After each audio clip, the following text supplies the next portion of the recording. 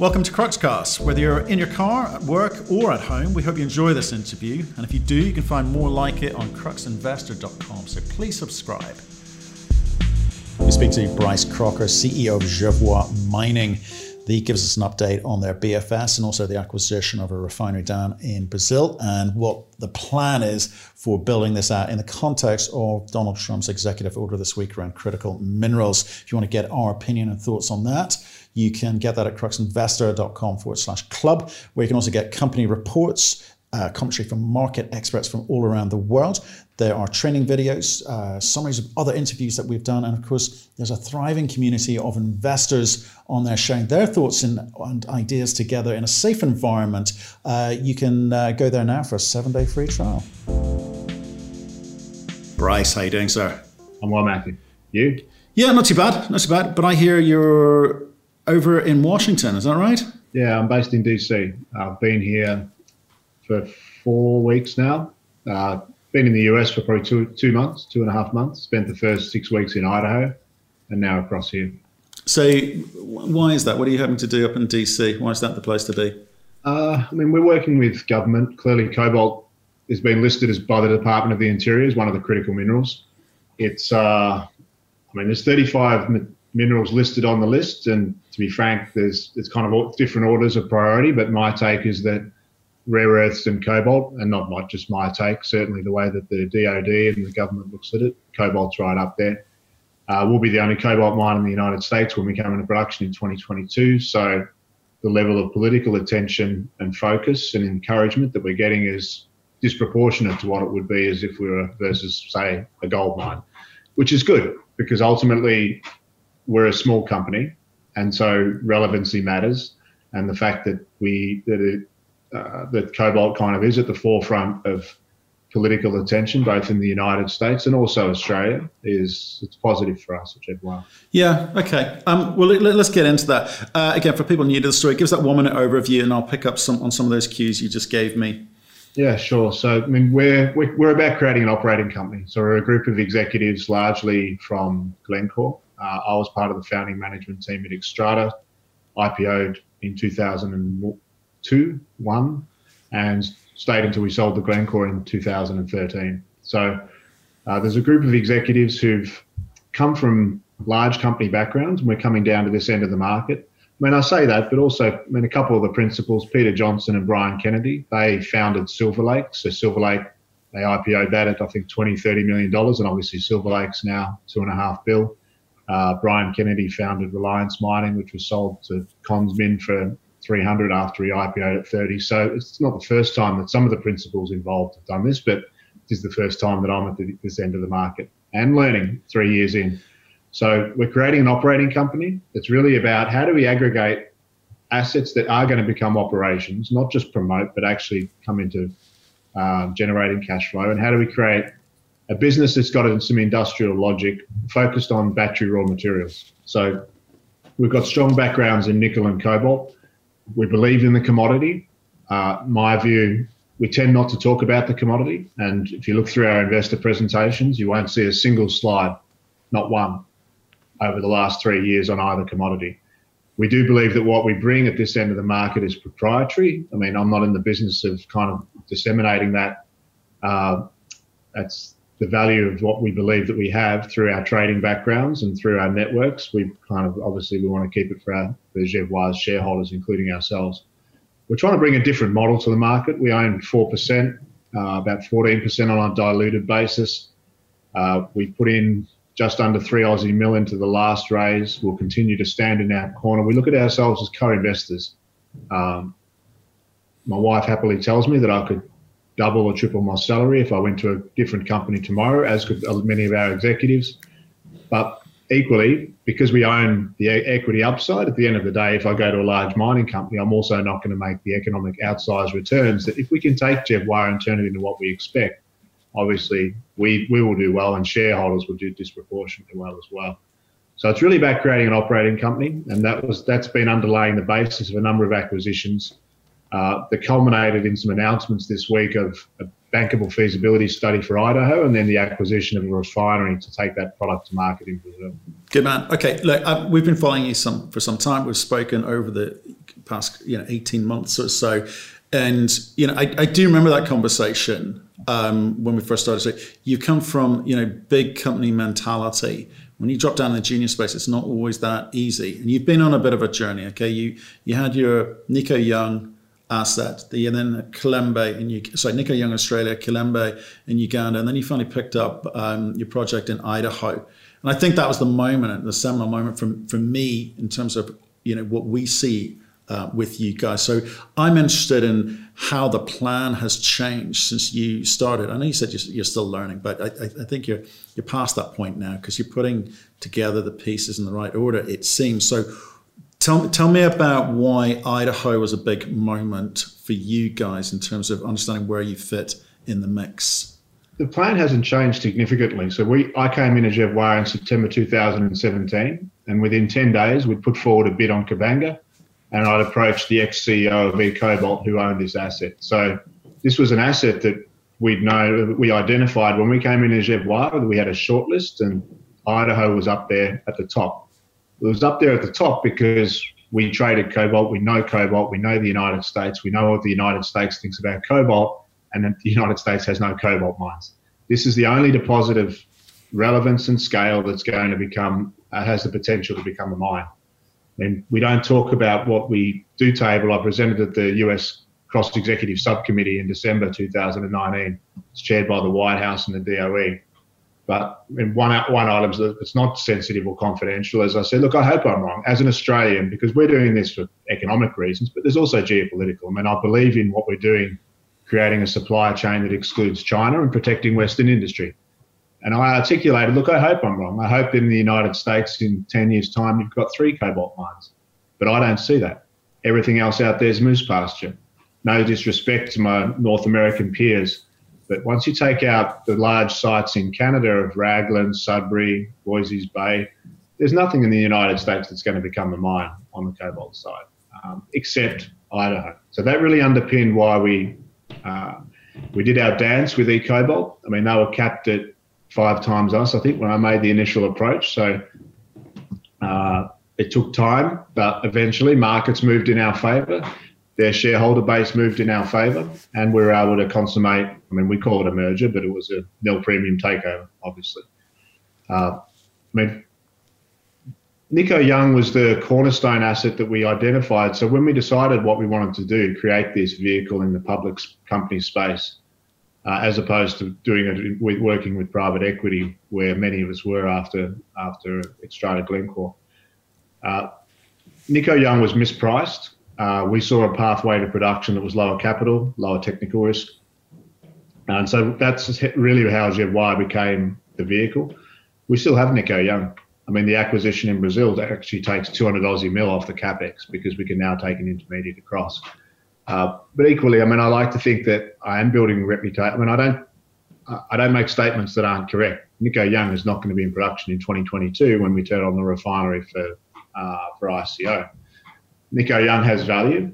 I mean, at the Tesla battery day last week, obviously huge amounts of press. And when you kind of back solve the numbers that on the nickel side that Elon needs or ostensibly needs, I mean, it's obviously just mind-boggling. So nickel will have we're bullish on nickel, bullish on cobalt. If cobalt was easy to substitute, would have been done a long time ago. DRC didn't turn into an unpleasant jurisdiction in the last 6 months. It's been that way since the Belgians left, really. So there is an industrial logic to what we're looking to do. We're still there in Africa. I mean, obviously, I've been negotiating with African governments on Kabanga in Tanzania and Kilembe in Uganda now for 2 years. Frustratingly slow, but we're there, we're credible, we've got a seat at the table. They're options that certainly are not reflected in our share price. And they're low-cost options as well. But the focus now is really about building an operating business, and ICO is the cornerstone. And we've essentially unlocked a key, and a really exciting key in Brazil, in São Miguel Paulista refinery. Okay, so let me interrupt if I may. Okay, I get that Nico Young and Kilembe are low-cost options for you at the moment. So if you don't mind, I'm going to park them because I think the market has parked them. as far as we see, is people are giving you value for ICO and what you are about to do with the refinery down in Brazil. I'm interested in what you're building there. You've used the phrase twice, industrial logic. You want to be operators. And that's not the language of juniors usually. They don't start from that position. So tell me how you're going to bring together ICO and what you're planning to do with SMP and build out that story. In the US, I'm a buyer of the US story in the sense that it's the only meaningful cobalt mine and therefore supply from US for this critical minerals component. So how do you deliver that? How do you deliver this industrial logic? I think when I'm pulling together a slide for an investor presentation next week in Australia of all the, every publicly listed group across Australia, the TSX, ASX, that's got nickel cobalt exposure that's specific for batteries, so excluding ferronickel. And you know what, there's two on that list that deal in refined product. One is Cuban and essentially owned by the bondholders, with listed in Toronto, but essentially has Cuban assets and is in default. And the other is us. Of all the other companies out there, nobody is dealing in actually sitting down with OEMs and battery makers and dealing with them with a product in the form that they want. So yeah, they're exposed to the battery space, but actually you're not. You're selling an intermediate product to someone else who's then dealing with companies that are dealing with the battery space. And I think, because we understand this, obviously we came from a trading background. He who holds the product is king. He who controls the product is king. And what this does, and why San Miguel is so exciting, is it enables us to take, we were negotiating with OEMs and battery makers outside of China, so the Japanese, the Koreans, obviously Europeans, Americans. But obviously at Idaho, it produces a concentrate, intermediate product. None of these consumers can actually use it. They need to come back to either us or one of the major trading groups and look to convert or toll that into a form that they can actually use for their physical flow sheets. Same for superalloy producers. Needs to be a metallic form. So what San Miguel actually provides is it gives us a mechanism to take the product to market, in a form that it wants, and it's within our control. We control it now. I'm not sitting down and trying to negotiate with other groups that control refining capacity and coax capacity out of them on attractive terms. We own the refinery. We control what's going in, so we're not tied. Certain groups will put up, we'll make a big deal out of kind of being committed to certain trading groups as though that's an advantage. We work for those trading groups, and I can tell you, it's exclusivity. Exclusivity doesn't equal enhancement of economic terms for the junior. We spent our whole career nailing juniors to the wall. Let's be clear. That's exactly what, if you look across the asset base of many of these trading groups, many of the assets are because we screwed juniors into a corner and they defaulted, and then we took the keys. That's kind of the business model. And the fact that we've got a refinery asset, we control what's going in, we control what's going out. So we also understand our limitations. We're not a multi-billion-dollar trading group. I don't have credit lines of hundreds of millions of dollars, but we got the organisational. We know what we're doing organisationally. We also understand what we do and don't have. And I think we've got a degree of credibility with potential finance providers to do some pretty interesting things in terms of how that refinery can restart. Okay, so let's talk about some of the numbers there, because if I listen to Tesla Battery Day, they spend a lot of time talking about not moving lithium molecules all around the world and then digging them out of holes and putting them back into holes. All that kind of big analogy to say mining's horribly inefficient. Glencore, track record of owning various refineries around the world and shipping stuff left, right, and center. Is that kind of new thinking, that new economics important to you? In terms of you setting up an operation, do you feel that or do you think mining's mining and it doesn't need to change, doesn't change for 100 years? Mining will need to change, but I can use a very topical recent example. So we undertook a scoping study to build a cobalt refinery in the United States. I knew the answer to that before we even started. I knew it was going to be uneconomic. The reason I wanted that study is because I'm sitting here in Washington and I want to be able to demonstrate and to have sensible conversations with policymakers that I mean, we're not in the business of wasting Jervois' money, but why I think we've got credibility here in DC is we also don't like wasting taxpayers' money. So if something doesn't make sense, I'm not going to ask the government to fund something that doesn't make sense. So the scoping study for a 2,500 ton cobalt refinery in Idaho came out at just shy of $200 million US. Now we're purchasing a 2,000 ton cobalt refinery in Brazil that's got a 25,000 ton nickel refinery kind of with it for a 20 million, 22.5 on current FX.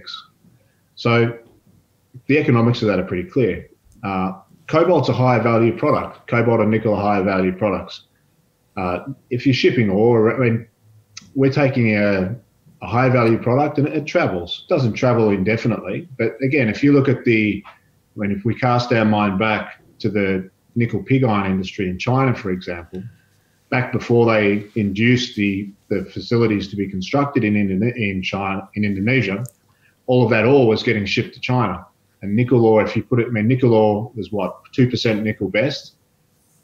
So that was economic. The Chinese were making money. They didn't build ferronickel facilities in Indonesia because they weren't making money. They built ferronickel facilities in Indo because the government said, we're not going to let you export ore. So if you put that in, I mean, I'm using a couple of figures, but say if your long-term cobalt price is 5 times what your long-term nickel price is, that 2% ore is the equivalent of a 0.4% cobalt ore. So in terms of economics, the concentrate that we moved from Idaho to Brazil, it's 10%. So it's like you're moving something that inherently is 10 to 15 times as valuable on a weight basis. So the economics make sense. And it's about securing supply chains as well. So, I mean, we're taking something from Idaho, we're taking it down to Brazil, we land at Santos Port. And again, I don't want to tell people and pretend it's not in Brazil, but I lived in Brazil for 5 years, and I can tell you there's a massive difference between landing a product at Santos Port in the state of Sao Paulo, which has a population of 40 million people and a GDP only behind Mexico in terms of Latin America's scale, driving 100 kilometres a truck along a divided highway to a plant which is in Sao Paulo City that's 5 kilometres from Guarulhos, I think must be the busiest international airport in Latin America, driving it back to Santos Port and re-exporting the product. Still Brazil, but if it's different. We're not going into Paris State, we're not going into Tocantins, we're not going into Amazonas. You don't have all those kind of issues that you have in different other parts of Brazil. And we control that. So that's very important. I mean, I'm hopeful. When I'm talking with politicians here in DC and also Idaho, because obviously the Idaho delegation, they would love a US refinery and they'd love it to be in their state. I get that. But ultimately, to build and why I say I knew the study was going to be uneconomic, 2,000 ton cobalt refineries, it's not competitive, yeah? I mean, if you look at the facilities that we've been involved with previously, Nikkelverk, 5,000. I mean, Murrin would have been the smallest, and that was 3.5. But obviously attached to a 40,000 ton nickel refinery, like you need scale. You got to have something. There's no point building a facility that's not competitive, that's just going to come cyclically in and out of the market and result in instability, social instability in the area that operates. Right. So SMP sounds cheap. Sounds like the right move strategically for you guys. You're going to have to. When does that actually complete and close? Well, the contract's concluded. So the structure is it's a tiered entry. So we pay a deposit, 15 million reais, which is, I mean, we put in current exchange rates just for those that aren't. So about 2.7 US we pay by the end of the year. Right. We then have a period up until September where we undertake a feasibility study, talk to third-party suppliers, define the business plan, and then if we choose to close, which is obviously our strong expectation, then we pay the remainder based on a number of tranches on production and closing up until June 2023. Right. And with the nickel component there, I mean, what are your plans with that? There were 3 production scenarios that we articulated that we undertook very detailed work on in due diligence, including test work, and that we articulated in our investor presentation. So one was we just run a 2,000 ton cobalt refinery and run the ICO concentrate through. The other is that we convert nickel capacity to cobalt, and we said, well, I mean, let's not try and shoot the lights out, but we'll take a 6,000 because we know that there's cobalt hydroxides out there, significant amounts of cobalt hydroxides out there. Let's take the refinery up to 8,000 tonnes of cobalt. I mean, if we did that, it would be the, I think, second largest, after Coca-Cola, second largest cobalt refinery in the world and the largest metallic cobalt refinery in the world. Okay, so let's help people understand the market at the moment, because obviously the prices have been a lot higher, prices have been a lot lower. This sort of, what's your outlook for the market at the moment? Because people are just a bit nervous about cobalt, because you've got people like Tesla saying, oh, we've got some of our batteries are not going to have cobalt in it, but the market's a little bit bigger than that. So I think that despite what Elon says, there's quite a disconnect between what Elon says and the purchasing behaviour of his commercial department. I mean, Tesla is the largest cobalt consumer globally and will be that way for as long as we're working. Now, they've done an exceptional job at substituting out cobalt. Their NCA chemistry is probably down to 3% cobalt. Fantastic job. But if cobalt was easy to substitute, as I said, we wouldn't be having this discussion. It'd be gone. It's there for a reason. Provides thermal stability, prevents thermal runaway. It's not easy to substitute out. And the chemistries, again, I mean, will Tesla get to a zero cobalt battery with high nickel? I wouldn't bet against Elon. Will they get there commercially on an industrial scale in the next decade? No way. That's my personal view. I think that the level of risk associated with taking that last bit of cobalt out of an NCA chemistry versus the implications on safety and the marginal benefit on performance in terms of speed and range, the math doesn't add up. I mean, the sensitivity on cobalt's not around price. I mean, it's not. My take is that downstream users, and we're dealing with them all, they don't really care if cobalt's like $50, $35 or $15. They just don't want their cobalt mined by children who are dying underground in Africa. Simplistically, that's the greater concern around cobalt, and that's why the substitution pressures have been so strong. It's more, I see it more driven by ESG than economics. The actual amount of cobalt in the vehicle now is not going to swing the dial. Okay, so let's, again, just on the macro bit, if you don't mind, what are the supply-demand drivers at the moment over and above Tesla? Well, aerospace is obviously crushed. I mean, clearly, for obvious reasons. Batteries are growing strongly. I'm bullish on EVs. I really do. I mean, obviously, we're talking to all the OEMs. All the battery makers, we've got access to internal forecasts, and it's just, obviously Tesla's kind of at the mind-boggling end, but the other ones are still boggling. There's no ambiguity about the chemistry that's really being locked in outside of China. It's high nickel. It's high nickel chemistries. That's across the board. There might be some divergence, as obviously Tesla's chosen NCA outside of China. Most of the others are going NMC. But I think if you look at the rollout of an NMC 811, I think that's illustrating, because 2 years ago everyone was saying, well, 811, it's going to be the battery chemistry of choice. It's going to be here, and 811, it's there, it's coming. But 811 is like it's not 90% of the NMC chemistries that are getting rolled out. The bulk of them are still 532s and others, because you know what, the incremental complexity in terms of going that last stretch isn't worth it economically for the battery makers, and is certainly not worth the risk. So I'm very bullish on EVs. I'm very bullish on both the metals that go into them. And I do think that there's a unique opportunity to create something from an investment perspective that's kind of got that's got more direct exposure to this thematic, which is really what we're looking to create by bringing in San Miguel and coming into production in North America. I mean, something that you saw Elon focus on was the North American supply chain. And I can tell you that the focus of his peers is as strong or stronger in this area. I mean, governments have been focused on cobalt and on supply chains and on China for a number of years. They're making significantly more progress now than they did before. But industry, pre-COVID, I'm not saying industry wasn't paying attention, but industry was less concerned. I mean, the US automakers, their mentality, at least from my perspective, was like, we don't really need to think about domestic supply chains. We can continue buying batteries off South Korea. Why would we care about necessarily replicating that capital investment at home here in the United States.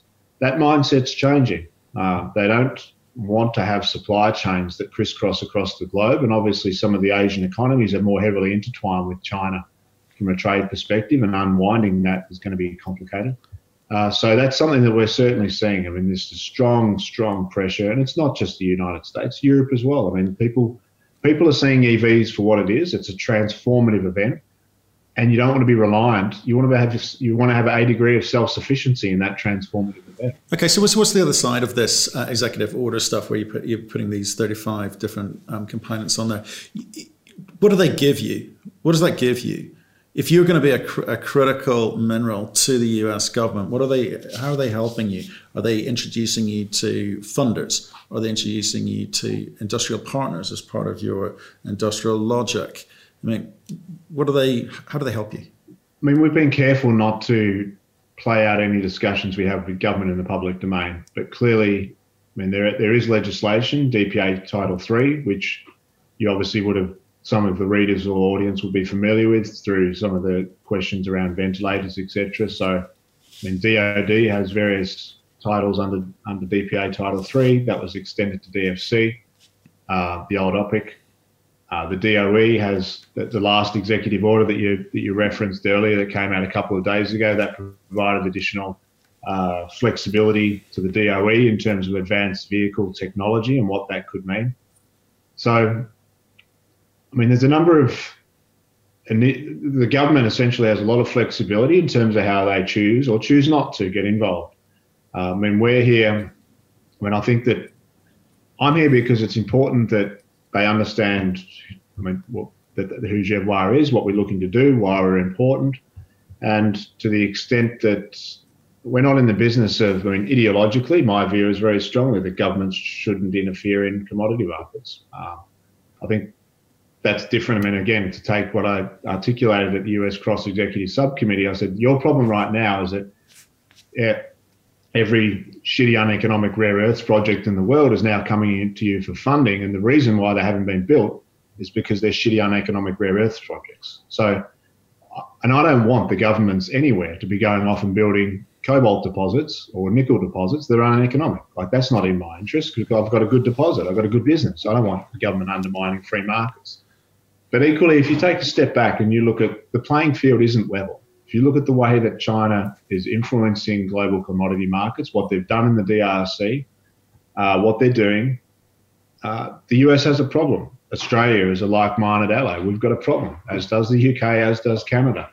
And to the extent that governments do take a more proactive approach in terms of dealing with that problem, then again, we're here. We're articulating what we see as the problem. We see what's happening in the DRC. We see what's happening elsewhere, and we think that we can be part of the solution. Okay, we're not the only solution. I mean, US cobalt demand's probably 15,000 tons, and when we come on a production, we'll be 2.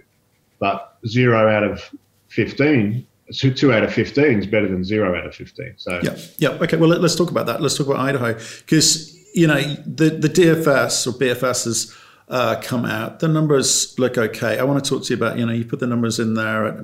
What, $25 a pound cobalt? Is that a fair reflection of where things are at the moment? I mean, first of all, there's sensitivities there. So I don't actually get that hung up on what price we put in the study, because I can put in, and I think investors are smart enough as well. If I put out a study and put $40 a pound in, investors wouldn't look at $40 a pound. They'd go straight to the sensitivity table and say, well, my cobalt price is 20. What does it look like at 20?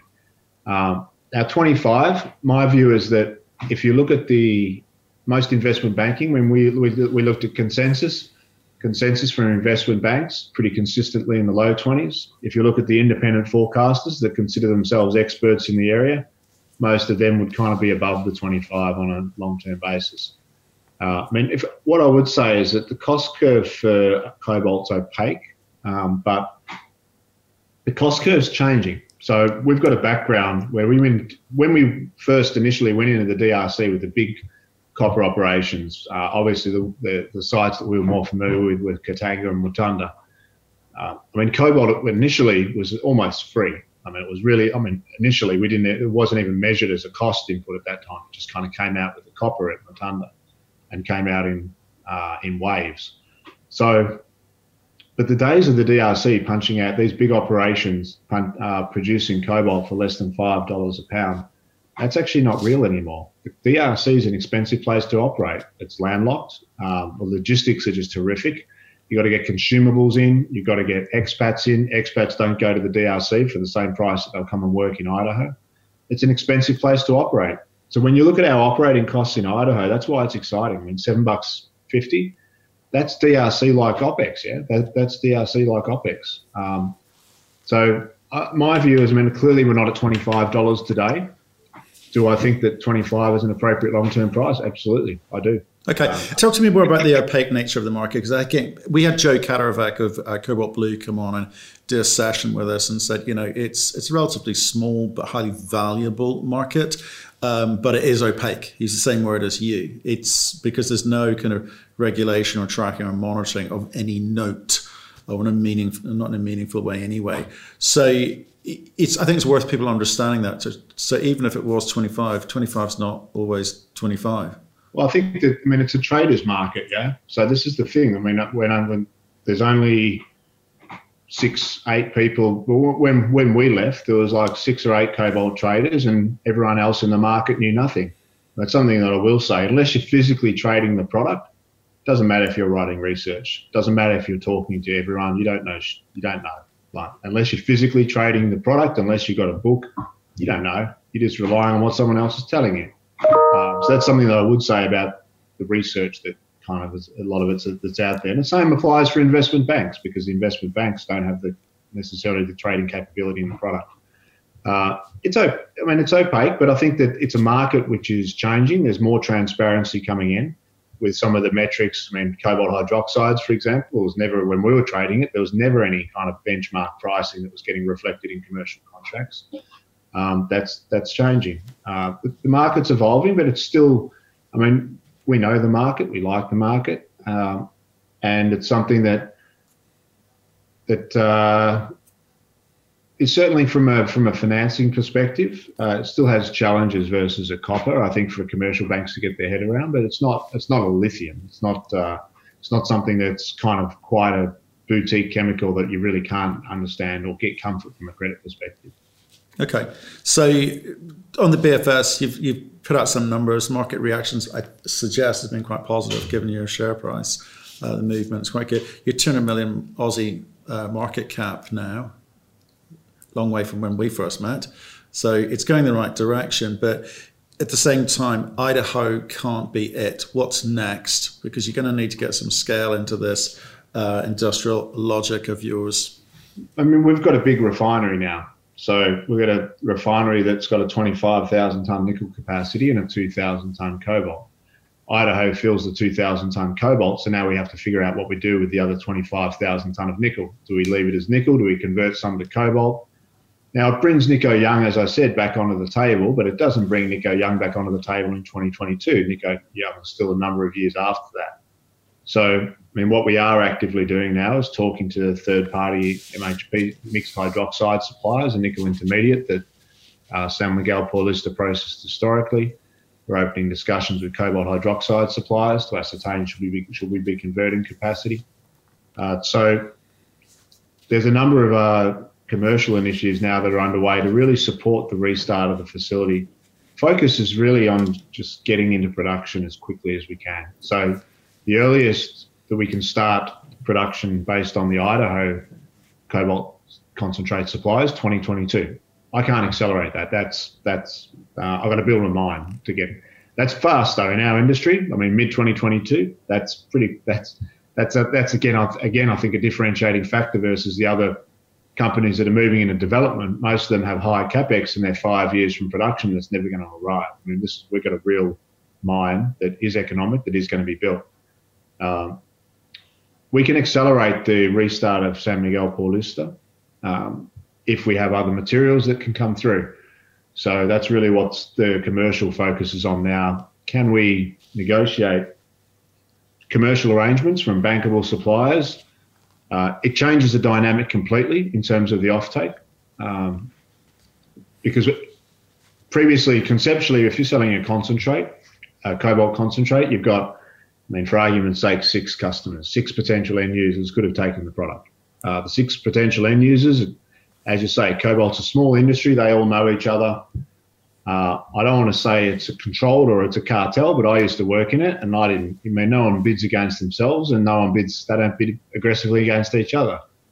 So what we've done now is we've transformed that 6 to 60. Like we've got all the automakers, all the battery makers, all the US specialty steel companies. The breadth of partners that we can look to work with is significantly greater because we can provide the product in a form that all of these groups really want. And that opens up a lot of funding and structural as we're working through offtake and thinking about financing and thinking about where do we put leverage in? Is the right security package for the project finance facility for Idaho? Should it still be just the US, or should we expand that to encompass Brazil? What are the benefits and challenges associated with that? We can sell equity at the ICO project level. We can sell equity at the refinery level. Just because we paid $22.5 million doesn't mean we have to sell 50% for 11.25. Yeah, there's a number of ways that we've got a lot. I mean, almost not too much flexibility, but what I've said to the team is like we have to really focus now. Let's have the workshop. Let's work through the options. We're busy updating OEMs and end users as to what the next steps are, because we need to we essentially want to get project financed in Idaho by the end of the year, and that's the priority. Right, that was the next question, is you've got some quite cute structuring to do coming up. That's what the market wants to hear, because otherwise this is a small company with big company talk, right? So you've got some of the pieces in place now, but you need the money to do that. So how much do you think you're going to need to raise? I appreciate the structure. I appreciate the structuring component. It's not necessarily all dilatory. There's ways you can deliver it, but what's the total quantum? The capex in Idaho was $80 million US. If we take to a calciner, then there's about another, in Idaho, you've probably got another 20. To convert the facility, depending on which option we chose, but for example, if we just chose to restart it based on Idaho, you'd have about another 10 to 15 US million dollars to restart the refinery on that basis. So the key is that this is financeable. So we got the indicative term sheets back from the lenders in January, after we provided them an information circular in December. Chose not to make an appointment. It was a line ball call as to whether you'd go with commercial lenders or whether you'd go with, if you like, the alternates. Alternates are more expensive, but potentially they can be more flexible on structure, offtake requirements, tenor, leverage. So now we're going back, we're sitting down with the lenders saying these are the structures we think that are interesting. What do you think? And we'll make a decision about how we want to move forwards. RPM Global were appointed as the independent expert. They work for the banks, not for Jervois. We allowed them to do about 60% of their work. Then when COVID prevented the site visit, but to be honest, I would have paused it anyway because they work for the banks, they don't work for us. I actually don't want them to finish their report. I need them to get far enough along that they don't become a constraint on the timing, but then essentially we appoint the lender and then they take over the mandate from RPM. They dictate to RPM what they want the site visit to focus on. The RPM work for them, not us. We've compressed that time, so that's why we've still got the ability to close the project finance facility by year end. Interesting. Bryce, I think that's a great update. Like, I appreciate your time today. And I wanted to be a little bit more than just about, the refinery and the BFS, because it's important for me to understand how you're packaging this together and the way that you think. So I appreciate that. So it sounds like before the end of the year, you'll have a bit more information around the financing. Well, that's the plan. And that's when I think the market will really take note, or should do. Yeah, I think that, people are really looking for, because again, we're a small company. So all of the suppliers we're talking to in terms of the material that comes into San Miguel, they're not going to be $200 million market cap companies, and the same, the groups that we're selling the product to, they're not going to be $200 million market cap companies, because we need to work with groups that do have balance sheets, that do have credibility, and that allows us to do some interesting things on the financing side. Okay, well, best of luck with that. Pick up the phone, let us know how you get on. I'd be delighted to take that phone call. Thanks, Bryce. Thanks very much. Appreciate that. Thank you for listening. If you've enjoyed the interview, why not subscribe to Cruxcast or our website, cruxinvestor.com, and of course our YouTube channel, Crux Investor. Plus you can catch us most days on Twitter and LinkedIn. We really love getting your feedback, so please keep it coming, and we'll speak to you again soon.